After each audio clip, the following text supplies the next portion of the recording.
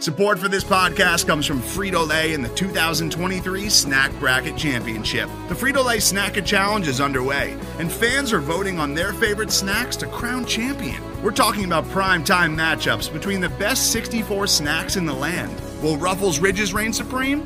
Can Doritos defend their dynasty? Or will Smart Food use their smarts for a surprise upset? Only you can decide.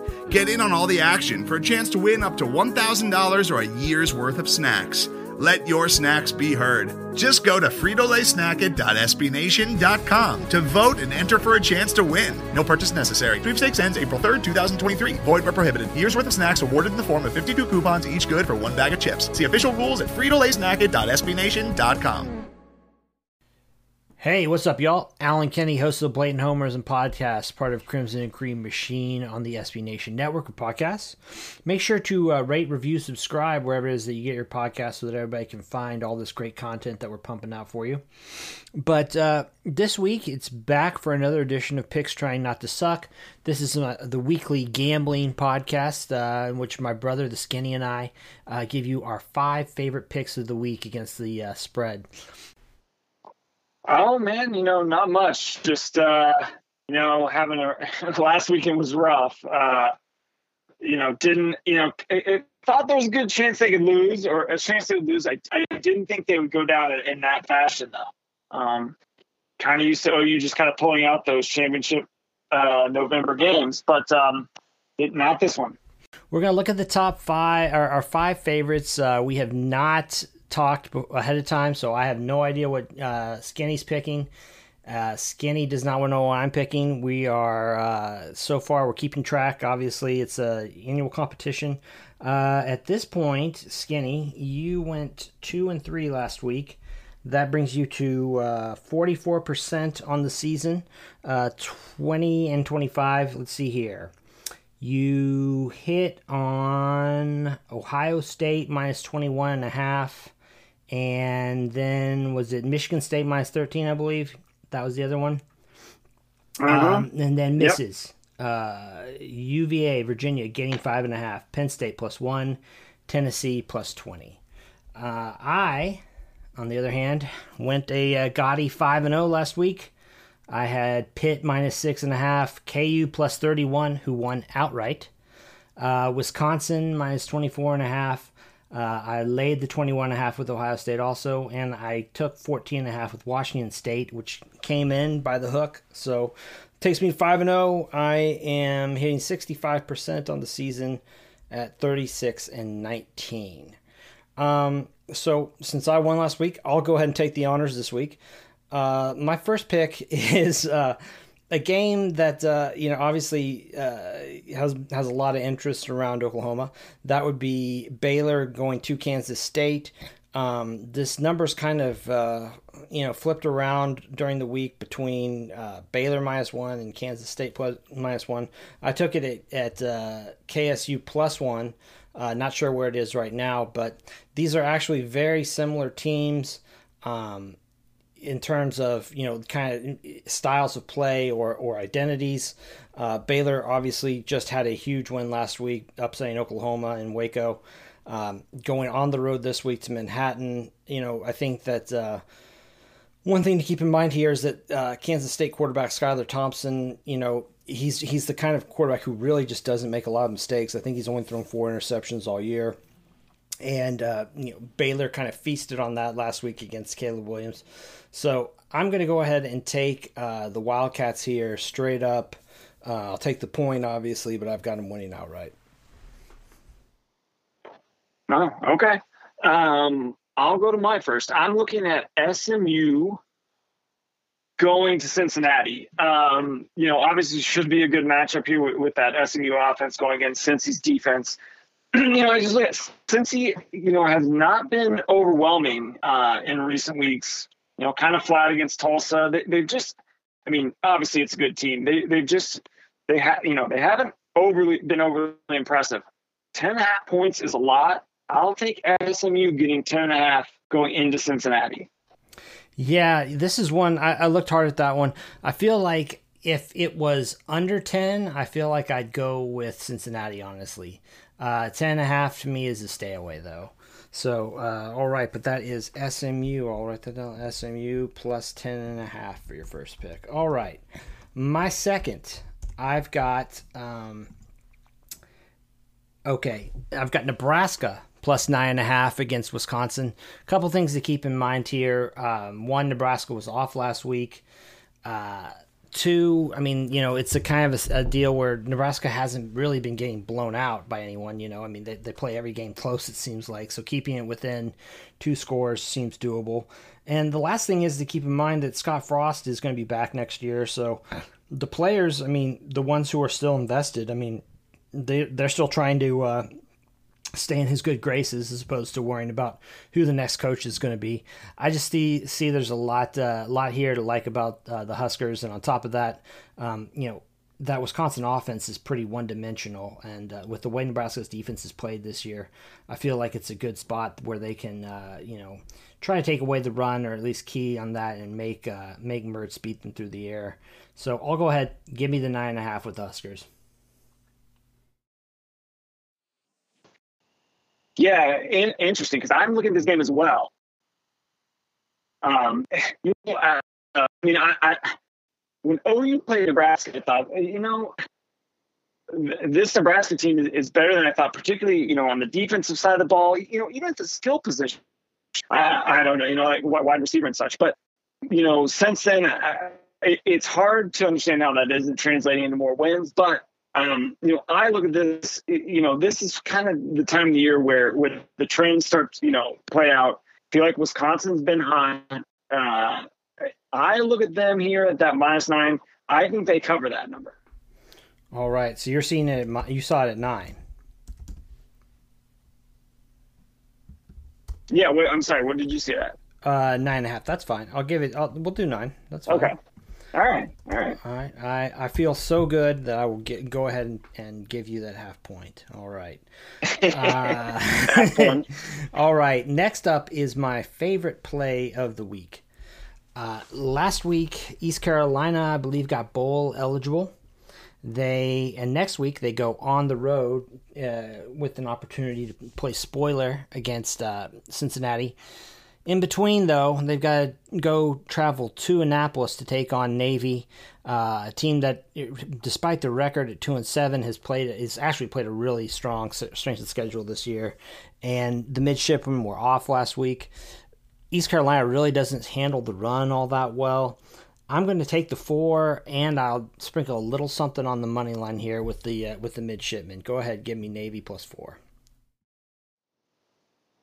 Ooh, okay. Yeah, I don't know enough. I wouldn't even venture to pick that game, but I will look at my next game. I've got Georgia Tech going into Notre Dame. Kind of a similar thing for me this week. I look at Notre Dame, the way they've been playing. I mean, Brian Kelly really is a pretty dang good coach. I mean, he's a top 5, easily top 10 coach in this game, I think. Guys seem playing pretty well. Now granted, it hasn't been against the best competition. But I think they continue this week. I look at them, obviously it's a pretty big line, 17 coming back home, but I'll take Notre Dame -17. Ooh, yeah, that is thick with ND, but at the same time, I mean, that Georgia Tech thing, I mean, Jeff Collins there, that's kind of going seems to be going in a bad direction, so I'm kind of with you on that. If I was going to play it, I'd be on that one. That's the way I'd go, at least. All right, my fourth, Ohio State. Last week we both kind of had the same feeling. Everybody was on Purdue as a big underdog. Ohio State came through for us. I'm going by the kind of similar thinking here with Michigan State. Ohio State's a 19-point favorite. Everybody, though, seems to be talking about Sparty, given how Sparty's played this year.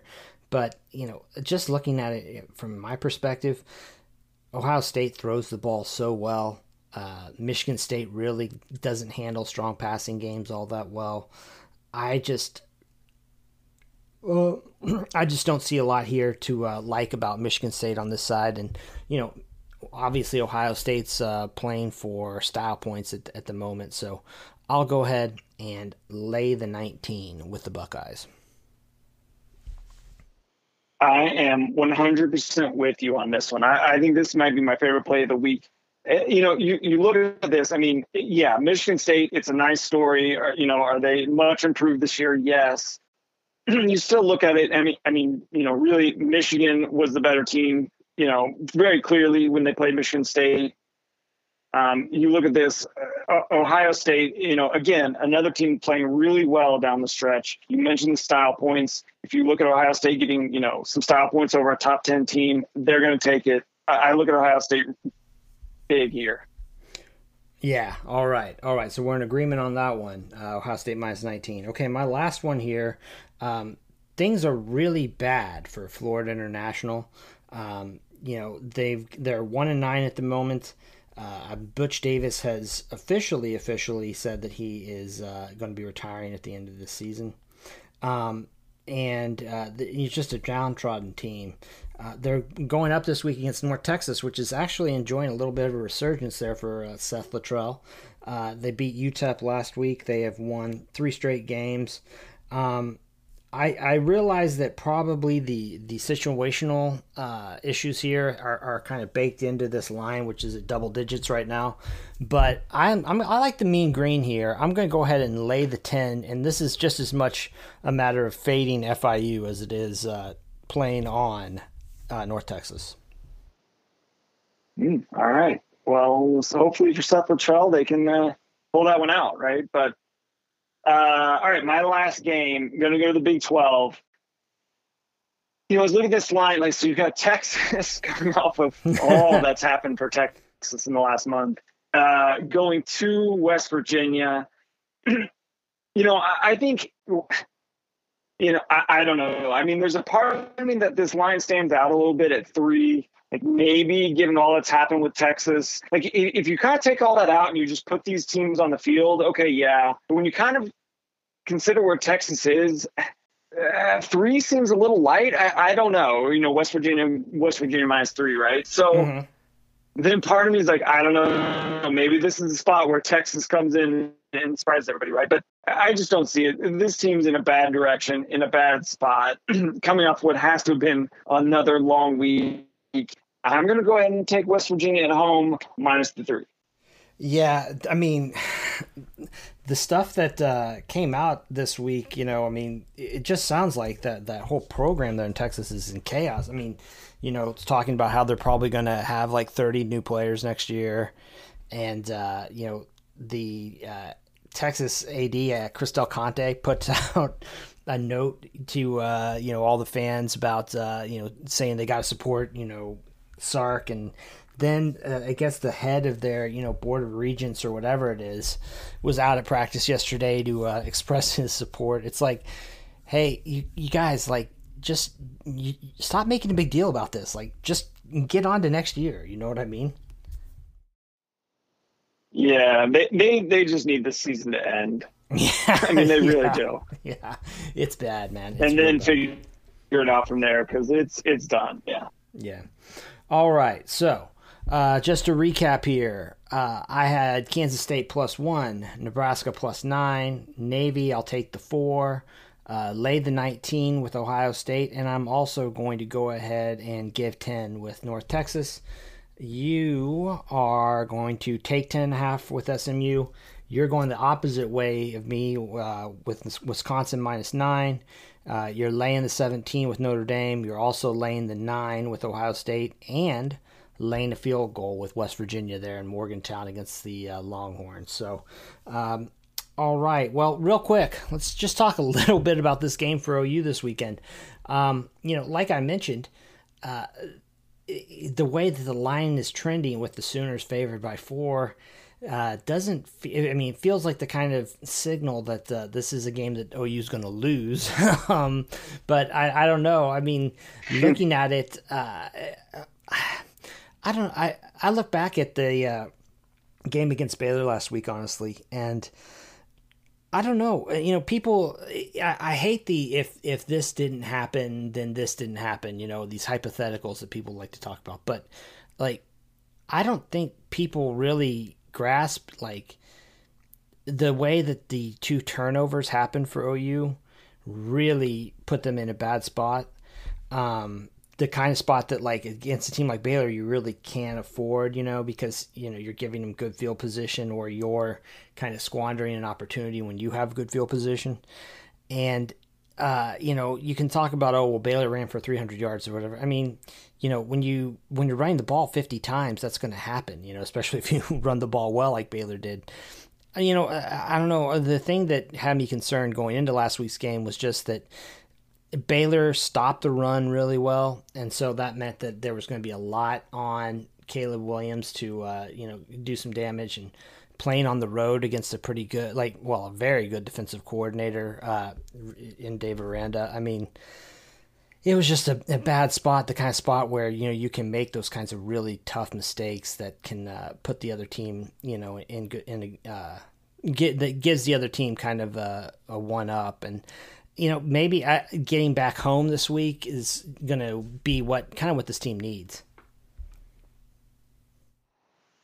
Yeah, I mean, I don't know. You're right, because you look at last week, and I mean, the reality is up until midway or late in the fourth quarter, I mean, OU is right there, and you kind of just kept thinking, as they have time and again this year and in years past, like, you think, okay, they're going to find a way to pull this out, right? And obviously they didn't. And you're right, some things go different. Who knows how much Caleb Williams' hand was impacting him? You knew he'd probably have this kind of game at some point as a freshman starting quarterback, right? But you look at it and just, the inability to run the ball consistently. I mean, it's funny because when Lincoln Riley came in, you thought air raid and kind of all these things, but he has to be, I mean, as with most offenses, if he can't run the ball, his offense is not going to have the kind of success we're used to them having, right? But I think this is best with the reality with OU, and I feel like I felt this way all season and was hoping I was wrong. This team, it's hard.